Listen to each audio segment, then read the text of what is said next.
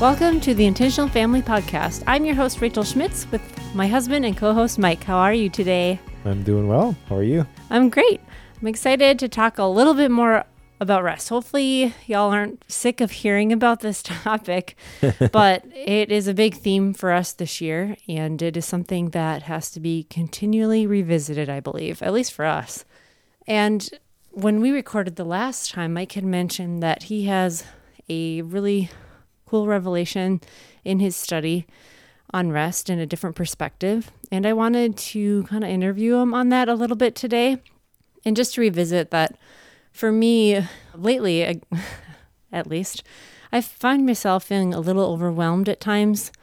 And the bottom line really comes down to not engaging in the moment. I'm scattered thinking about all the different tasks, responsibilities, events coming up.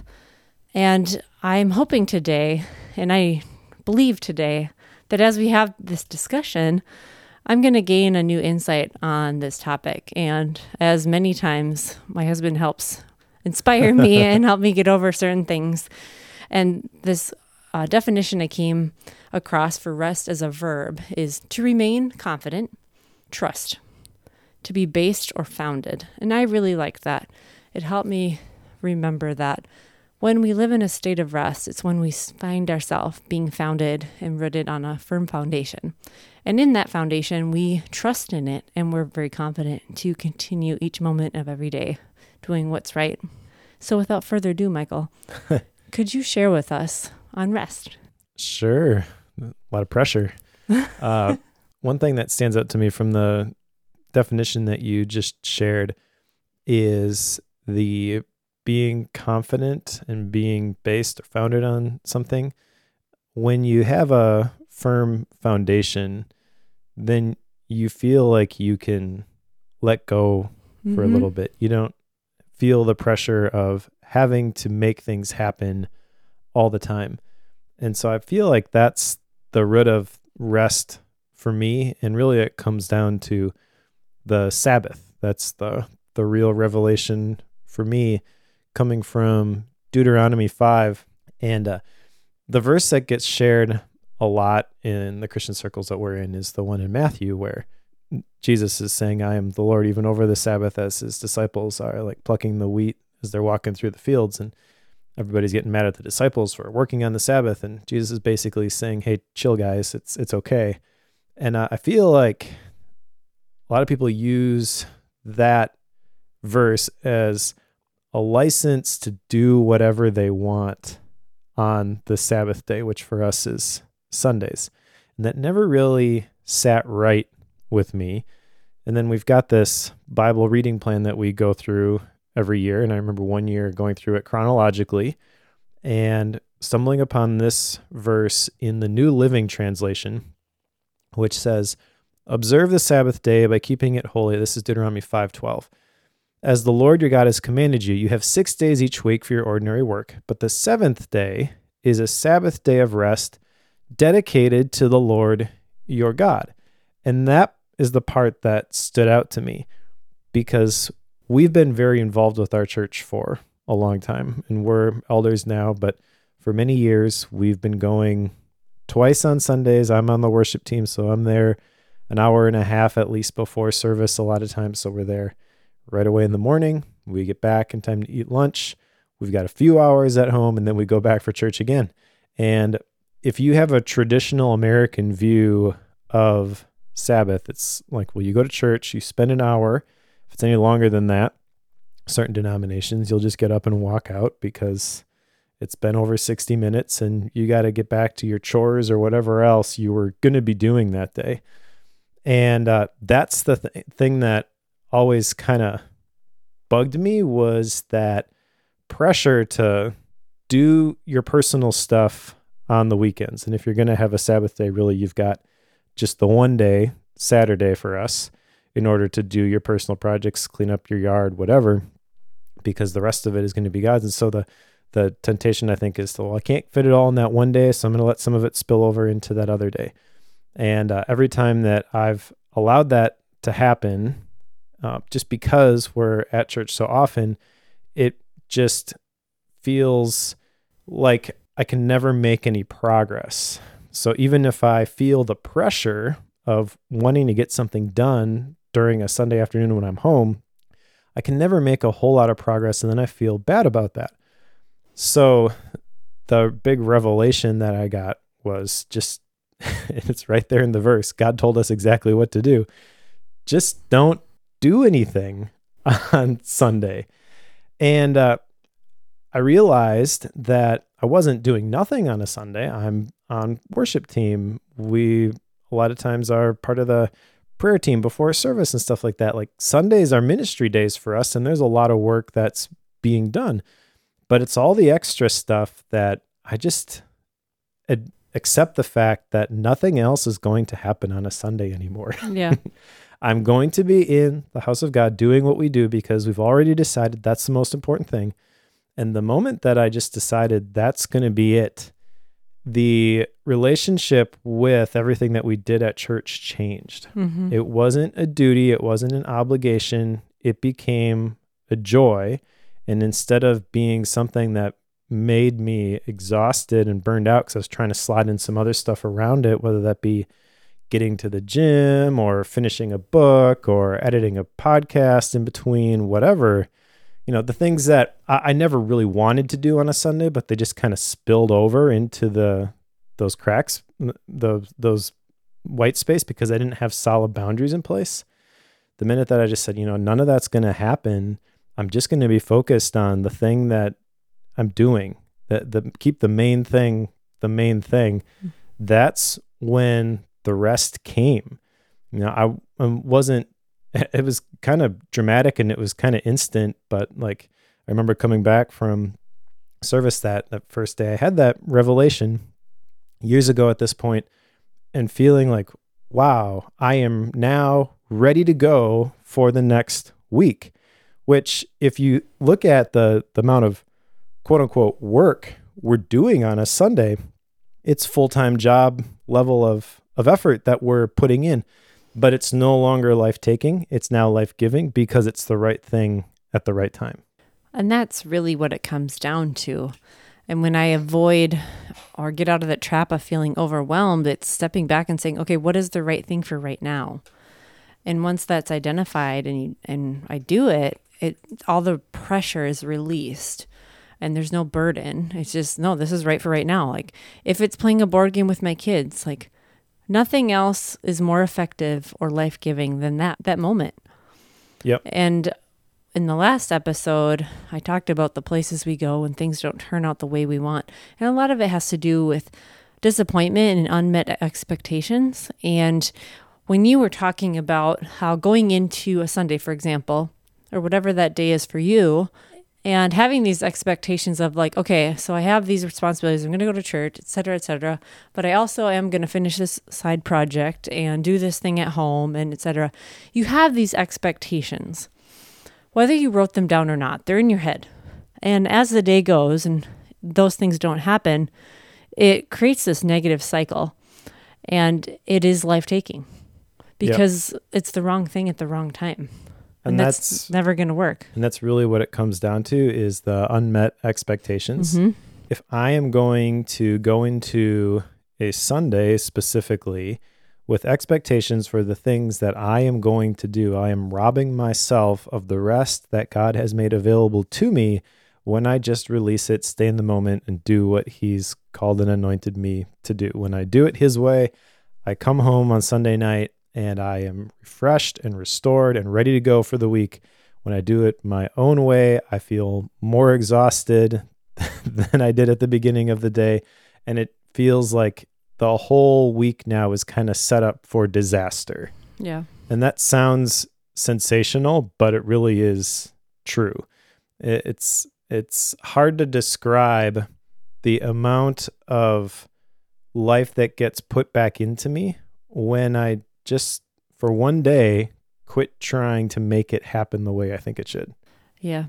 And today I taught kindergartners at church and our lesson was on corruption. And basically the lesson is that when we do things our way, it doesn't work. It just doesn't work. Like And they're kindergartners, right? So we talked about corruption and what it is, and it's things going from good to bad. And I asked them if they had ever tasted a fruit, like let's say they bit into an apple and it was mushy and gross, or they started peeling a banana and eating it and it was all full of bruises. That doesn't taste good. And what left to our own devices as human beings, we're going to fall short. And for us as Bible-believing, Jesus Christ is our Savior Christians, this is foundational for us. And it is amazing the result in the peace in our mind and in our body and in our lives when we operate this way. But in order to get the fruit from it, you do have to release the expectations. And that's a little bit scary sometimes, especially if you are motivated and I don't know what the word is, but like I've always been I'm going to do this thing and I'll do it. You know, I decided I was going to write a book. So I got up early and started writing. I didn't have any sort of idea on how it was going to happen. Just figured I better start writing. So I did it. And 8 months later, I had self-published my first book. I didn't let a lack of knowledge stop me from doing the thing. And if you're very driven and you set a lot of important goals and you have strong whys behind them, they can kind of dominate your thoughts all the time. But that rest component, that's really, really important. You can't just keep going all the time. And it's kind of like as parents, we see things in the lives of our kids and we recognize like, that's not good. They're going to burn themselves out. Go figure. God's smarter than we are. And he's like, I can't just let them drive all the time. Yeah. They're going to burn themselves out. I'm reminded of that passage in Exodus, I think, when Moses' father-in-law, it's like, you're going to burn yourself out. Like it's obvious from the outside that what you're doing isn't good, but you can't see it in the moment. And God's built in this system where it multiplies the time back to you. You know, if I were to try to rest on my own, it's not going to be the same as resting God's way. Yeah. If I'm going to be restored, my tank is completely empty. I'm going to do it my way. And I'm just going to stay home and I'm going to just lay on the couch, whatever. Like I'll get a little bit more fuel in the tank, but there's no way I'm going to come close to going from empty to full, which is what God wants us to do, so that the rest of the week, starting Monday, we can go out and do the things that he's called and anointed us to do. And when you just surrender and be like, okay, I give up, I'll just do it your way. It's really what makes everything else click into place. And this sounds really scary if you've not been in that place before where you've released the control, but that's what rest is. It's trust. Like you said, trust that somebody smarter than you has figured this out and has your best interest in mind. So just do it their way. It's the same thing. Like if you're playing a sport and the coach calls a play, the players have to believe that the coach sees something they don't see. And so I don't understand why if I go over here that I'm going to be open and I'm going to be able to hit that 3-pointer. But that's what a coach does. They put their players in a position where they can execute and they can be successful. And the coach doesn't get the MVP trophy. They're not the ones in the headlines. It's the players. And if the players don't trust the coach, then they'll just go freelance. They'll do their own thing, and the whole team suffers. Yeah. And that foundation and trust in that foundation is crucial, like you were just saying. It is so, so important. And one thing I was also discussing today with these young students was that if our Creator is God, then the Creator gets to make the rules and the principles by which the players, so to speak, use in a game. And I shared with them that some of my children have made their own board games. They've drawn up their own map or game board, and then they have pieces, which are often Lego pieces, and you go through and you play this board game, and they make up the rules for it because they're the creator. And if our Creator God made us and he knows our most inward parts, he designed us, doesn't he get to set the rules and the principles by which we live? And he knows the best way for us to thrive. So when we go against that system that's been here from the beginning of time, it just doesn't work. It doesn't work. And so not only does he design the game and let you play it, but he lets you win every time. If you do it, if you play by the rules. Yeah. The only thing that doesn't work in that scenario is if you're playing one game and you decide that you would rather be playing a different game. And so you just start pretending that the rules say something else. That doesn't actually change the rules. It doesn't change the parameters of the game that you are playing, but you just defiantly declare, I'm going to go play this other thing right now. Yep. It doesn't work that way. It's like we create an alternate reality and we, in our own mind, set up our situation, our environment to play out the way we want it to, when at the root and foundation, it's not going to work. We may be delusional thinking that it'll work, but it never will. Yep. And when you were talking before about what you do and always driving, I watched a movie recently with my younger children, and it's not necessarily a movie I would watch over and over, but the message of it I really liked. And there's this grandmother and there are these children, and they receive gifts. And they're all these like superpower magical gifts, right? We're not big on magic over here, so I'm not going to overdo the movie, but the lesson was there and we talked about the lesson afterwards. And at the end of it, the grandma was so focused on not losing the gift that she had this crazy amount of pressure she put on the children and grandchildren to do everything they could to serve the community they were protecting. And the one that was super strong, she felt pressure constantly to be strong and help everyone and just do all the things. And the other one that was perfect, she could just make flowers and beautiful trees and all this. That was her power. She felt this pressure to be perfect all the time. And they each had their own gift and they each had their own weight that they were under. And what happened was the highlight was on the gift and it wasn't on the person. And that's what we do. Yeah. We get so focused on go, do, especially in our culture, that when we don't remember that, first of all, I'm a person and what I do is just an overflow of who I am, and that the person next to me is the same, that they're valuable, who they are as they are right now, because they're a person, a special person, unique. No one else in the world ever in history is like them. And what we do, that's great. Yeah, you are not the list of your accomplishments. Yeah. We are who we are. Like, we're valuable because we are a human being. Mm-hmm. And remembering that is so important. And in that, we can rest because our value is not on what we produce. Yeah, when you're not measuring your worth based on what you produce, you don't feel the urgency to constantly be producing something. Mm-hmm. You're free to just let it go and let it be and engage with the moment. And that's really what God wants from us. He wants us to be in the moment. He wants us to make a difference while we're here. But the way that we do that is by being engaged with the people around us and not missing out on the opportunities that are presented to us every single day. Mm-hmm. You know, you can miss a lot of that stuff when you're so future focused and I have to achieve this goal. Yeah. You get focused on the doing rather than the being. Mm-hmm. We're not human doings. We're human beings. Yes, I like that. And when we live this way, then we can instill this mindset into those around us that who we are, the character that we have, far outweighs anything we could ever do. Mm-hmm. And that's a place of rest. Yep.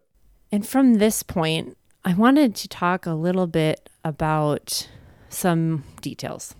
Do you have any practices daily that help you live in a state of rest? Because we talked about the Sabbath. We talked about having that one day dedicated to God where we're not trying to do all the projects for work or at home.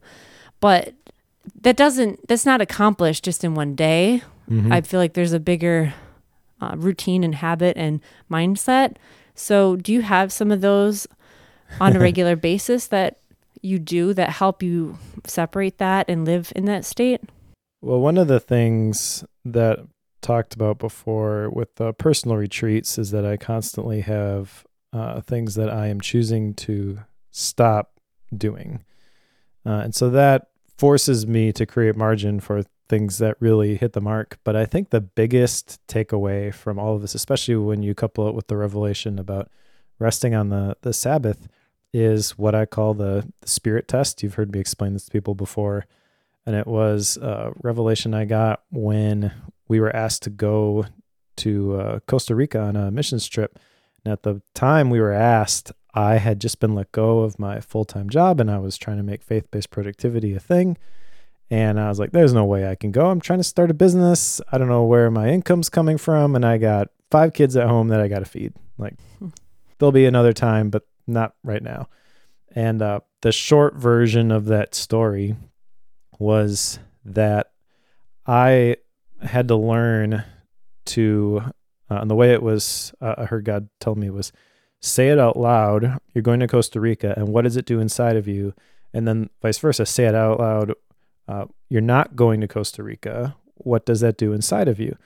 And being able to put myself in that situation and feel myself saying both those things and just noticing what that did to my spirit. Did I feel a peace, like this is the right thing? Or was it like a scratching, like this is wrong? TLDR, we decided to go. I had no idea how it was going to happen. And within 24 hours of us saying yes, our trips were not only paid for, but I was also offered a full-time job by somebody that I'd told you, I wish this person would just offer me a job. Yeah. One of my internet heroes. And that is an example, one point in time of, God wants to make it easier for us than we make it on ourselves. I was trying to, I'm just going to work really hard and get this thing off the ground. And basically he was saying, just don't work so hard. So I try to incorporate that throughout my day and ask God constantly, are the things that I'm doing, are they the right things? And then every time I have an opportunity, I run it through that spirit test. What does it feel like if I'm going to say yes to this thing? What does it feel like if I'm going to say no to this thing? And I just got done with a season, which was really, really crazy busy. But everything that I had said yes to had been filtered through that test and everything worked. I was coaching basketball. I was teaching Bible college.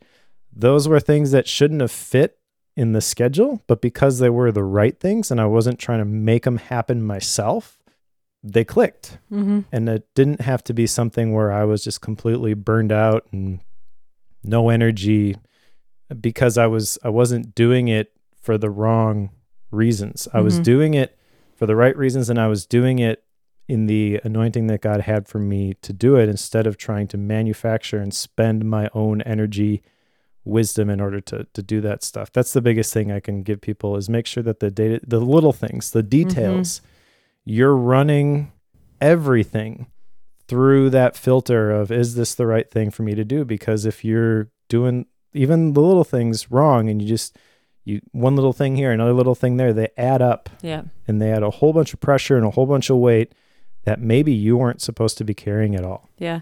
A phrase we like to say between us, the two of us, is death by 1,000 paper cuts.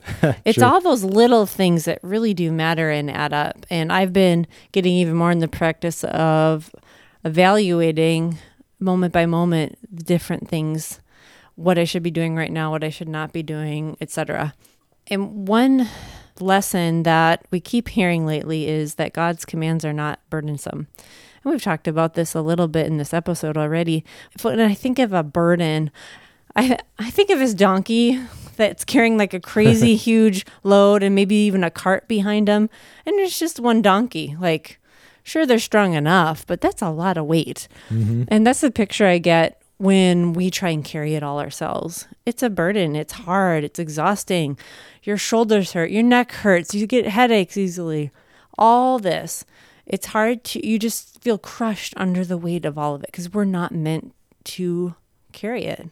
Yeah, the verse you're thinking of, I think it's in 1 John, says the commands of the Lord are not burdensome, but on the other end of the spectrum, I think it's Nehemiah 8:10, says that the joy of the Lord is my strength. That's right. So going back to what I had got about Deuteronomy and keeping the Sabbath, I was recognizing that there was no joy in what I was doing. Just telling on myself here.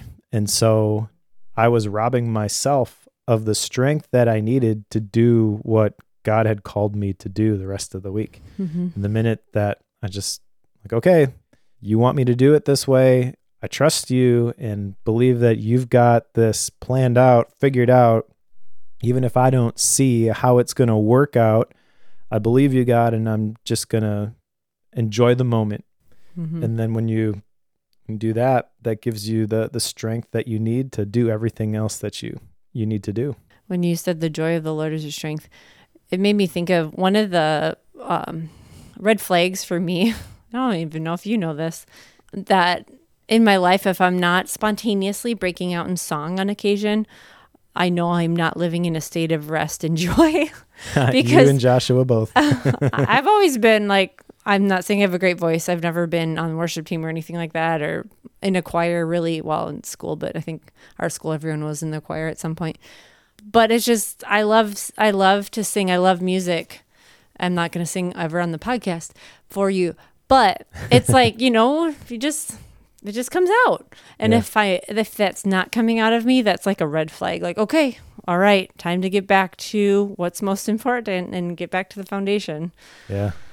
But I know for me, I've talked about this before too, but it's very, very important for me to do the right things. Put on that oxygen mask first. And as much as I can, rising early before the rest of my family, to pray, read the word, and I usually get one scripture that stands out to me, and I meditate on that word throughout the day, and it hits the mark for that day. Like, there's always something that is highlighted as I'm reading. And then exercising as well, which has been pretty regular lately. Hopefully, I just trust that I can keep up this trend. It's not something that comes naturally for me, like some people, but I'm going to keep going. So taking care of myself, spirit, soul, and body is what keeps me on that foundation and keeps me trusting in that foundation. It's very, very important.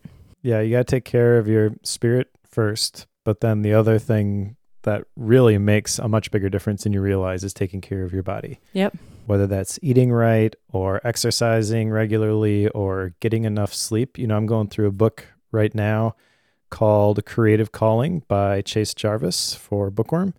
And he talks about there was a point in his life where he believed he was one of those people who just didn't need that much sleep. And he was getting 5 hours of sleep regularly. And then he had a week vacation and he's like, I'm just not going to use an alarm. Let's see how much sleep my body needs. And he slept 14 hours a day. Oh my goodness. For 6 days in a row. Wow. He's like, oh, okay. And then he noticed how much better he felt at the end of that. And he's like, I've been sleepwalking through life. Wow. Wow. Yeah.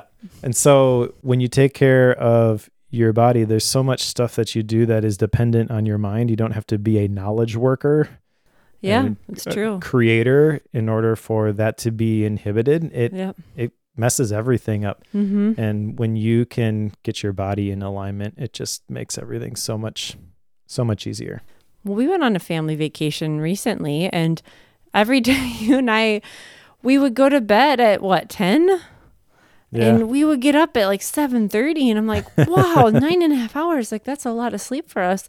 And it wasn't until the last 2 days that I actually woke up before 7. And obviously we needed the extra rest, and we just took the opportunity and didn't set alarms, and it was good. And we're thankful we were able to do that. But man, it is crazy to underestimate rest.